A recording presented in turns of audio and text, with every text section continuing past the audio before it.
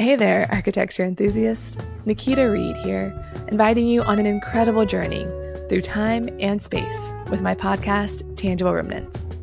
Historic preservation and sustainability? Let's go ahead right now and debunk the myth that they are opposites. In fact, they are two sides of the same coin, shaping our collective future. In a work environment, it has been challenging because I've had to probably do more than double just to make sure that I quote unquote fit in. But the environments that have allowed me to do me on the front end, I've been extremely successful. You look at all these PhDs, they've built that on the backs of our elders. Absolutely. They consider themselves to be experts at is what they've worked with us to achieve. I know we have to prioritize people before products and before place. Join me as we unravel the stories of historic buildings shaped by the people of a specific era and often influenced by race and gender. These tangible remnants are windows into our past and guideposts for the future. Follow the link in the show notes to subscribe now to Tangible Remnants. Let's explore the interconnectedness of architecture, preservation, sustainability, race, and gender.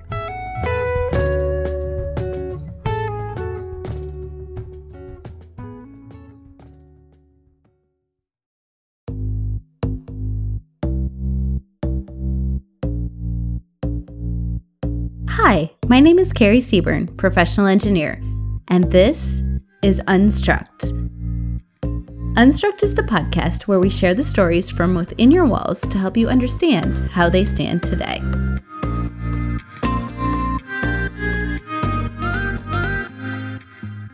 Hello and welcome back to Unstruct. So I was recently in San Francisco for the AIA conference on architecture, which was held earlier this month.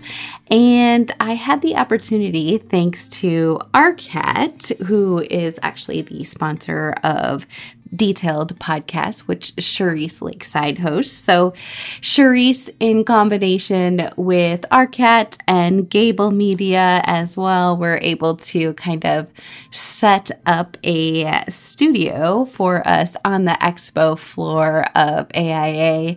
And it was really a great time to sit down with Lee Roberts with Nanowall and talk about all things Nanowall. So Nanowall is a proprietary product, a custom product for door openings, although I hesitate to say the word door because it's so much more than that. But for openings, I guess, they do custom openings for larger spans. I mean, also for shorter spans, I suppose. But it really is kind of that invitation of indoor-outdoor space. And it's something that I've been kind of intrigued by. So as a structural engineer, a lot of times homeowners or maybe commercial clients as well want to open up their space and create large openings that allow for easy flow between indoor and outdoor spaces. And with that comes some structural challenges as far as limiting deflection for these types of systems and also creating the framing that is necessary for these systems to attach into. So it's kind of just been a question in my mind as to how to best design for these things.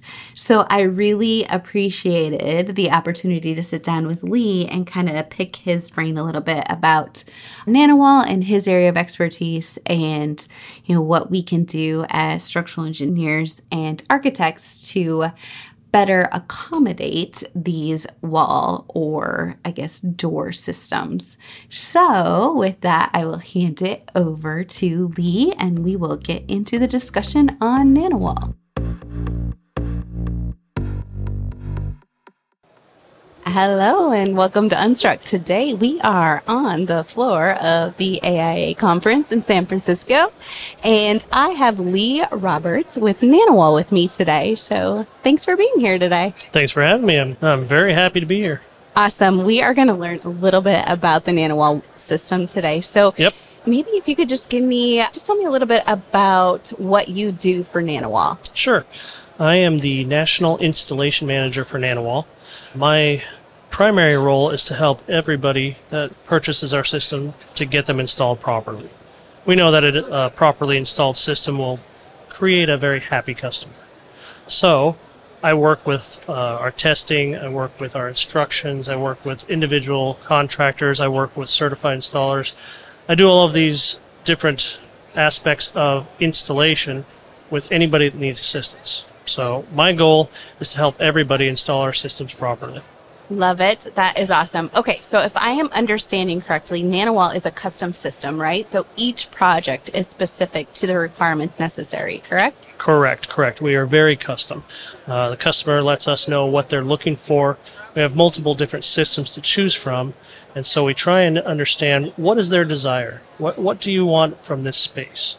And we work with them on customizing, whether it's wood, aluminum, whether it's all glass. We have so many different choices to make, but we work with that customer to make sure that we understand what they need, give them what they're looking for, and then we customize it to what that space is going to need. All of our systems are customized. We don't do any standard dimensions per se, but we try and do everything we can to make that space just exactly what they're looking for. Sure. And then do you have residential and commercial customers? Yes, we actually do residential and commercial. We don't really have a specific area that we concentrate on. We actually manufacture all of our systems primarily for an exterior application, but we can use what we would consider maybe a commercial application in a residence and a residential in commercial. Just depends on what the customer's looking for. Sure. Okay, so I am a structural engineer, and there's some certain things, NanoWall comes up a lot with some remodeling projects, and I'm also a huge fan of selling sunsets, and all of the homes that they have on there have these indoor-outdoor spaces, and using these types of wall systems to kind of invite the outside indoors. Right. So I know we talked about how everything is custom, but are there new technologies or different types of walls that can be used? Right. So we have multiple different systems. Some of them are sliders or sliding walls. Some are folding. Some are individual panels. Some are all glass. So it depends again on the application. But we now have a Generation 4 system that we've come out with. We have 8 new models. And those 8 new models have come up with different techniques and in the operation to make them easier to operate, get better ratings, weather, structural, all the ratings that we can get with those. They've improved since our previous systems. We still offer what we call our legacy systems, but we're now offering our Generation 4. Generation 4, we believe, is a decade out from where we used to be. We've done a lot of German engineering on it to get it exactly what we're looking for. We made them easier to operate, gave them better techniques in the way that they either deal with weather or structure. So we're very happy with this new systems that we have. They are kind of new to the United States only because we've been selling them for about 3 or 4 years or so now. But we're finding that they're really doing well here. We try and engineer everything to be exactly what every customer wants. We're finding that the customers really like these Gen 4 systems. Okay. I'm guessing that the contractor and the design professionals also like that type of system. Yes, because we can now do things that we haven't been able to do before. Okay. One of the things with our Gen 4 system is we now have a technology where we call it a right-left application. So you can take 4 panels or 6 panels. So we call them a 4 or 6 panel train. And you can move the entire set from one side to the other. You're not hinged to a jamb. Well, that also eliminates our actual width requirements. How many do you want? We have openings that are at 90 some feet that are all folding partition. You can stack them. 90 feet. That's amazing. Yes, in fact, right here in San Francisco, we have an application like that. And we can take and do those kind of things now with the Generation 4 system that we couldn't do previously. And so we still have our legacy systems that still perform and do everything that they have before, but now the Generation 4 gives us just that one step up, where it's just a little bit better, easier to use, better performance, better everything. And that's why we're really pushing for the Gen 4 right now. Okay. Yeah. No, all of the things that you're describing too, having that flexibility of having the panels in different locations. Yep. That also brings up some structural things too. So do you have specific deflection requirements, and maybe let me back up a little bit. So Okay. for those of our listeners that maybe aren't familiar with this, so you're designing the nanowall system, and then me as the structural engineer would be designing the support around the system to Correct. hold it in place in the wall. So with that being said, do you have specific deflection requirements Yes. for the support structure? Because it's a hanging system, correct? Actually, the Gen 4 is all bottom supported. Okay, very Yes. fascinating. We do have hanging systems. However, our deflection rate doesn't change because of actually the compression of the system from deflection. So what I mean is this. Our systems are a frame that is inside of a rough opening with movable panels inside of the frame. Okay. Our panels, depending on the system, will move in 3 different planes. If they're hanging, they're pulling down. If they're bottom supported, they're pushing down. They fold right to left. But as soon as we start folding them, then the cantilevered weight starts pulling them into out or out to in, depending which way it goes. So we need something that's going to be fairly stable when we're attaching to it. Our deflection rate right now for these systems is all L over 720 or 1/4 of an inch, Okay. the lesser of the two. So when we have a very large opening, we need to watch that deflection that it does not compress our panels, and that's the problem. It's not that the system can't work with a little bit of deflection. It can. It's just when it exceeds those numbers, it literally just pushes the head track down and smashes the panels and doesn't let them move right to left anymore. So we like to keep it at that number, so if we stay with that deflection rate, then we know the system will operate without any issues. And so that L over 720 of the span or a 1/4 inch. And that 1/4 inch is our reveal that we keep between our panels and our frame, which allows us also to get the better ratings because there's less of a gap to let water and air through there. Right. Yeah, that makes perfect sense too. I think that's great to keep that tight deflection limit as well, because like you're describing, even old school patio doors, sometimes Yep. they get hung up. So it's kind Yep. of that same gumming up when things are deflecting down too Sure. much. And the deflection from the structure actually comes from everything else that's above it. So all of the floor load, all of the roof load, everything that's Right. coming down on this header. Yeah, we're usually asking for live and dead loads prior to installation Okay. because that way we know that it's already at where it's going to be. Okay, I've had people actually sandbag like the second floor just to make sure that that header has deflected as what it's going to go to before we install, so that we're not making it so tight that there's no room for any kind of adjustment. Sure. So what kind of material do you like to attach into? Well, we actually attach to either steel, wood, concrete, or masonry. Okay. Now, please note I did not say steel studs. Okay? All right. So that's one of the things that we run into is we're in commercial as well as residential. You don't get a lot of steel stud construction in residential, but you do in commercial. And that's okay, except our concern is more than anything the pull-out strength of the screw. If I'm into a steel stud, I'm holding by a thread. Let's say 2. Right. Okay, just on the good side. When I'm into wood, we penetrate the wood at 2.5 inches. So we've got that much wood screw into the wood holding. When we're going into steel, we want to do at least a 1/4 inch thick steel. Now that's not for the deflection rate, that's for the pull-out strength of the screw. Remember what I said about our systems. How do they move? They move up and down, they move right to left, they move in and out. And so, especially under wind loads, if we're not attached to a structure that's strong enough to hold the screws in place, that wind load pressure can push on our systems and cause a failure. Therefore, we're okay with wood, we're okay with masonry, we're okay with steel, as long as we've got at least 1/4 inch thick steel. And when we've got that type of structure, we know that the screws will hold. Now, we require certain size screws. We ask for at least a number 14 screw or a 1/4 inch diameter screw. And then we list in our instructions the different types of materials, such again, steel, wood, aluminum, and the type of embedment we need. Okay. So that tells you the length of the screw. We prefer stainless steel all the time because we do a lot of coastal applications. We also do a lot of pool houses. Well, we know stainless steel is not going to corrode in those situations, and that's our other concern. Okay, yeah, and I can totally see too, like with the steel studs, it's more of a localized issue too. You just don't Yep. have that material to grab into. And so what we do with that is we just ask the contractor, hey, can you put some wood backing on it?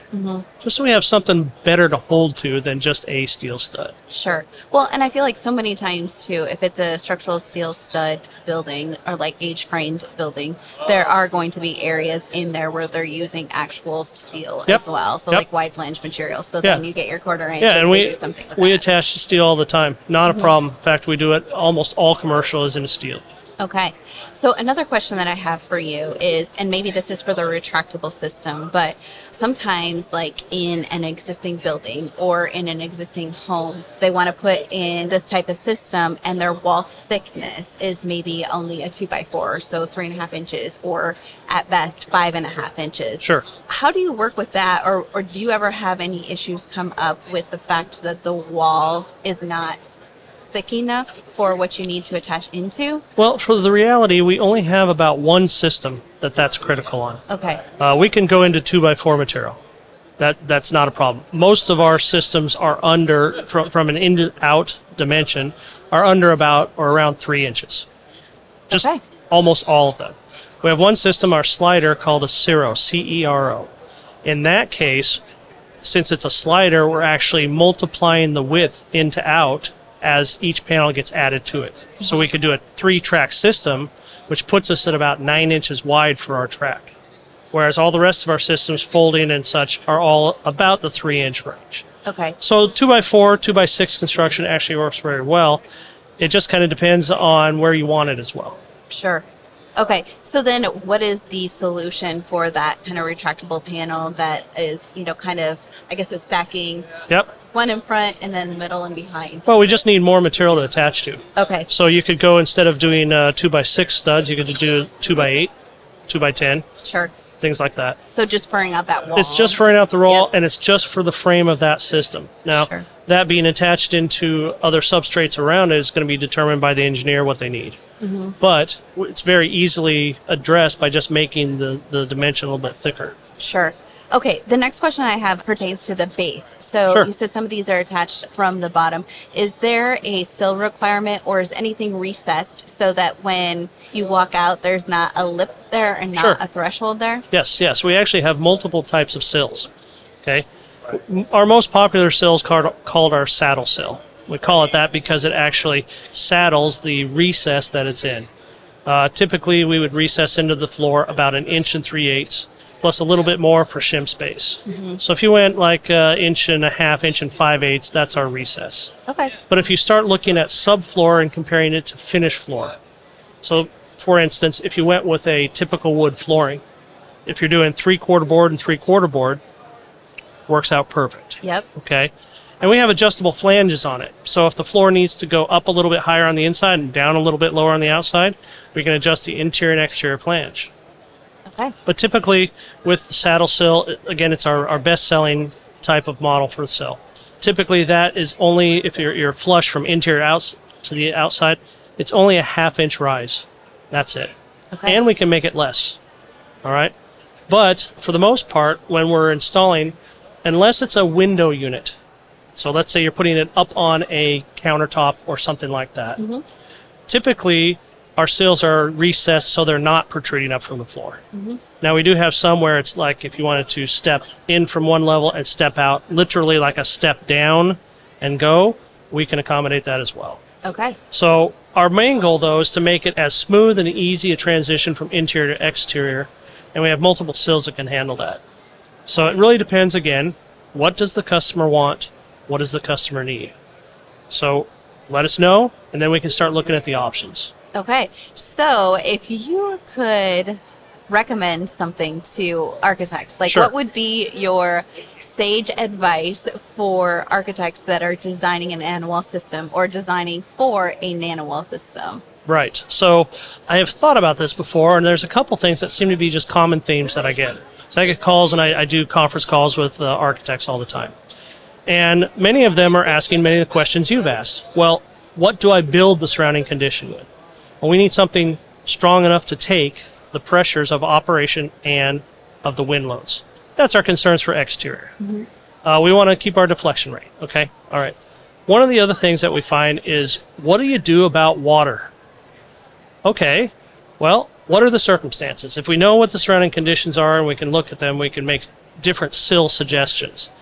But I've gotten the call before of, hey, I've got this concrete trench and I want to put your sill in there and put the system in. How do I get the water out? Well, that's a darn good question because you just gave us a concrete trench and that's it. Yeah. So considering water remediation is one of the biggest factors that I have phone calls on the most. Where do we go with the water? Our statement always is we can get the water out, but it's kind of up to the designer, the architect, to have it go somewhere. We can work with that. But that's why I get these calls prior to installation, say, what do we do? We have conversations of, hey, you can run drains, you can run tubing, multiple different things. So the point that I'm trying to make is if they consider that there has to be a place for that water to go from our system. We'll get it out.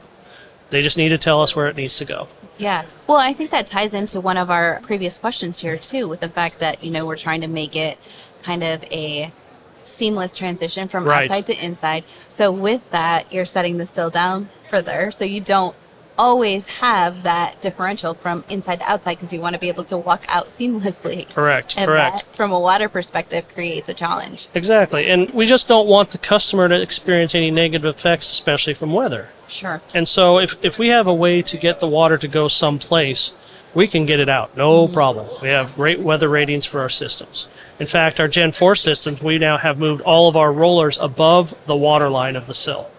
So just consider this as an architect. If you're going to do an exterior system, where is it going to go? Think about that. You can contact us. We've got several ideas and we can talk about it. But that and just making sure the structure is stable enough to withstand anything. Yeah. Take the loads from the top, the wind pressures from the front, etc. Lee, that's my next question. Yeah, sure. Is what you would, what your words of wisdom would be for structural engineers. Yeah, no problem. So, like I said, we attach to masonry, to wood, to steel, etc. We actually had a project recently that I went and looked at because they were having some issues with the doors, and I thought, gosh, I wonder what's happening. So I went to the project, we looked up in the ceiling, and they had taken a steel I-beam and run it from one side and stopped it 1 foot from the end of the opening. Oh, no. And so the steel I-beam was actually tied to the wood trusses above it. And that so work. We actually ran the door out, and I put my tape on there with a laser, and I could see it deflecting down as we moved the panels out to the opening and then going back up again. Oh, no. All right, so that's not going to work. We need to be stable. We need to be a good structural foundation to attach to. Anything that they may have questions about, they can definitely contact us. But keeping in mind that deflection rate and making sure that it's a solid substrate all the way around, that's our biggest concern. Sometimes we get customers or architects calling us and saying, well, what would you suggest? And we literally just fall back to our testing. Our installation instructions, all of our performance ratings, everything is from how did we test the door. So our concern is we need to install it and make it work like we did in testing to keep our testing parameters or our results intact. Okay. Well, if we're attaching to one 2x6 and it's not held by anything above it, or in this case, that steel that just deflects as you move the door across it, okay, it's not sufficient. So we want to just make sure that structure is nice and strong, can handle the load of the system and the load of the building. Okay, yes. And in your testing, do you have one of the situations there where it's a steel beam that runs across with studs on either side? Yeah, so we've attached to wood and steel and masonry. Okay. And the fact is that we actually do all independent testing. So we install it, it gets tested. If it doesn't pass, we search why. Okay, resolve that concern, move on and keep testing. But then we record, what did we do to get to that point? What type of fasteners did we use? When we put it under pressure, how long did it take for it to fail? Because we push these right to failure. I've seen doors fly out of these systems and just smash into the back wall because there's so much pressure. Okay. So we get to that point where we say, oh, all right, if we change it by doing this, doing that, changing our installation, then we're able to achieve the things we need, especially if we want to give a customer a certain rating. Okay, well, we just translate that into our installation instructions, and now we know what do we need to do to meet these testing parameters. Okay, so that kind of brings me to my next question. On the installation side, Lee, I know you've spent a lot of time out in the field as these Yep. are getting installed. If you could give maybe a contractor or contractors some words of preparation, Sure. what would you tell them? I would tell them, pay attention to the unit height and the unit width. The reason why is because those are literal numbers. So when we say that it's 10 foot wide, that's the material that's going to show up at your project. Okay. And when we get there and they made the opening 10 foot wide, it doesn't fit. Okay? Because though there are many fine people and architects and builders out there, real world is it's very infrequently that we get a perfect opening. So we actually build in shim space around it. Okay. We call out, usually this is typical, 1/4 inch at the bottom, 3/8 up the jamb, and 3/4 at the head. Therefore, they need to pay attention to what are they building in the actual size of their opening. Can't be the same size as the unit width because then it just physically won't fit in there. Right. But the other thing that they need to watch is the finished floor height. Okay? The reason why is because most of our sills will sit and reveal against a finished floor. Therefore, if they're not accounting for the finished floor height and the system goes in or tries to go in and their rough opening is not accommodating where they want to set it, you got to watch for that. Okay? And we show it right on our drawings where the finished floor height line is and the dimensions to the top of our material. Okay. That's what I would want them to watch. Watch the unit width, watch the unit height, and pay attention to your surrounding conditions. Okay. Measure twice, cut once. That's exactly situation. right. By the way, we cannot shrink these once they get to the job. Right.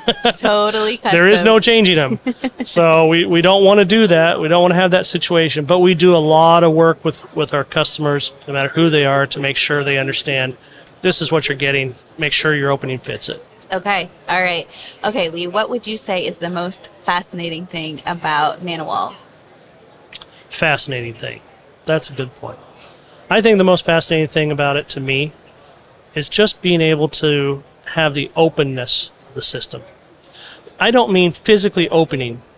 I mean how it transforms a closed interior space to an open exterior space, even without opening the door.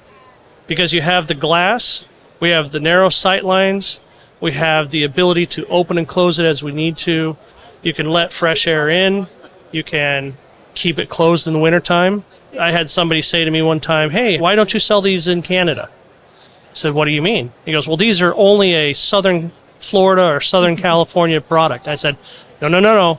We sell them all over Canada, and we do. In fact, I was just on a job in Newfoundland about 2 weeks ago. Okay? So what I like the best, though, is it just opens everything up. You're no longer looking at four walls. Now you're looking beyond them. Yeah, I love that. And I think sometimes our eyes are trained to see certain things. So, especially in residential applications, we're used to seeing punched openings. Yep. And when you see something that exceeds what your mind is expecting, it's always very fascinating. And to me, when I'm on these projects, it basically just increases the space. Okay? It's very rare that we just have one single man door and that's it. It's just very rare. We can do it, and we do it. Yeah. Just usually to match all of the other larger openings we produce. Well, why do we have those large openings? Why do you want that? It's to expand your living space. And it's also to bring the outside in. Yeah. And it completely changes the look Changes of the the room. entire view. Yeah. I love that. Okay, so if you could give NanoWall a theme song, what would it be? Oh. That's a good question. I've got one for you. Okay, yeah. There's so many to pick from. So there's a song. It's called "World Outside Your Window." Oh, yes. Waiting absolutely. to explore. Yes. So that's the first song that comes to mind for me, I guess, when I think of NanoWall. Yes. World outside your window. Okay. Or love it. folding door. Folding door. You can maybe add some new lyrics and come up with your own cover of that song. Definitely. All right. Lee, what do you do to recharge when you're not doing all things NanoWall? Well, with my position, I am typically either in my office answering phone calls, doing calls, emails, etc., or I'm traveling. Like today, I'm not home, right? So for me, my recharge comes from spending time with my family, doing things together. I mean, even if it's as simple as just all crashing on the couch and watching a movie or something. And we try to get out and go different places and do things. But that's how I recharge. Spending time with my wife and my kids, that's how I do it. Love it. Especially if you're traveling all the time. It's Yes. great to have that downtime. Huh? Yes. All right. Well, Lee, thank you so much for being on Sure. Unstruck today. This has been a lot of fun. I have learned a ton. Good, and good. I am super excited to take some of this knowledge back to the office and implement it on some of these upcoming projects. Excellent. So thanks a lot for being here. Yep, just keep in mind if you need any assistance, get a hold of us. That's what we're here for. Okay. Sounds great. Thank you so much, Lee, for being here today. No problem at all. Thank you.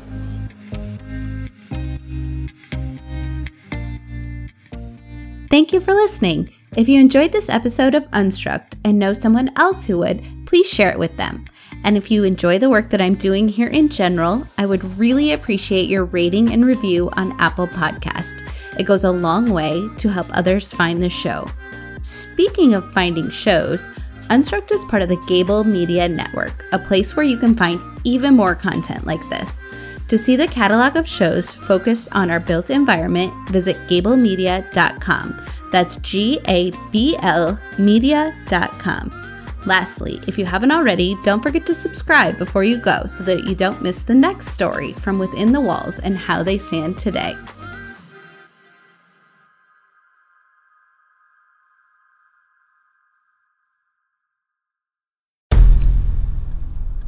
I've mentioned it to my family, but in terms of telling people like, oh yeah, we're doing this, I'm looking for projects, you got anything? I'm not there yet because it scares the out of me. Dreaming of launching your own architecture firm?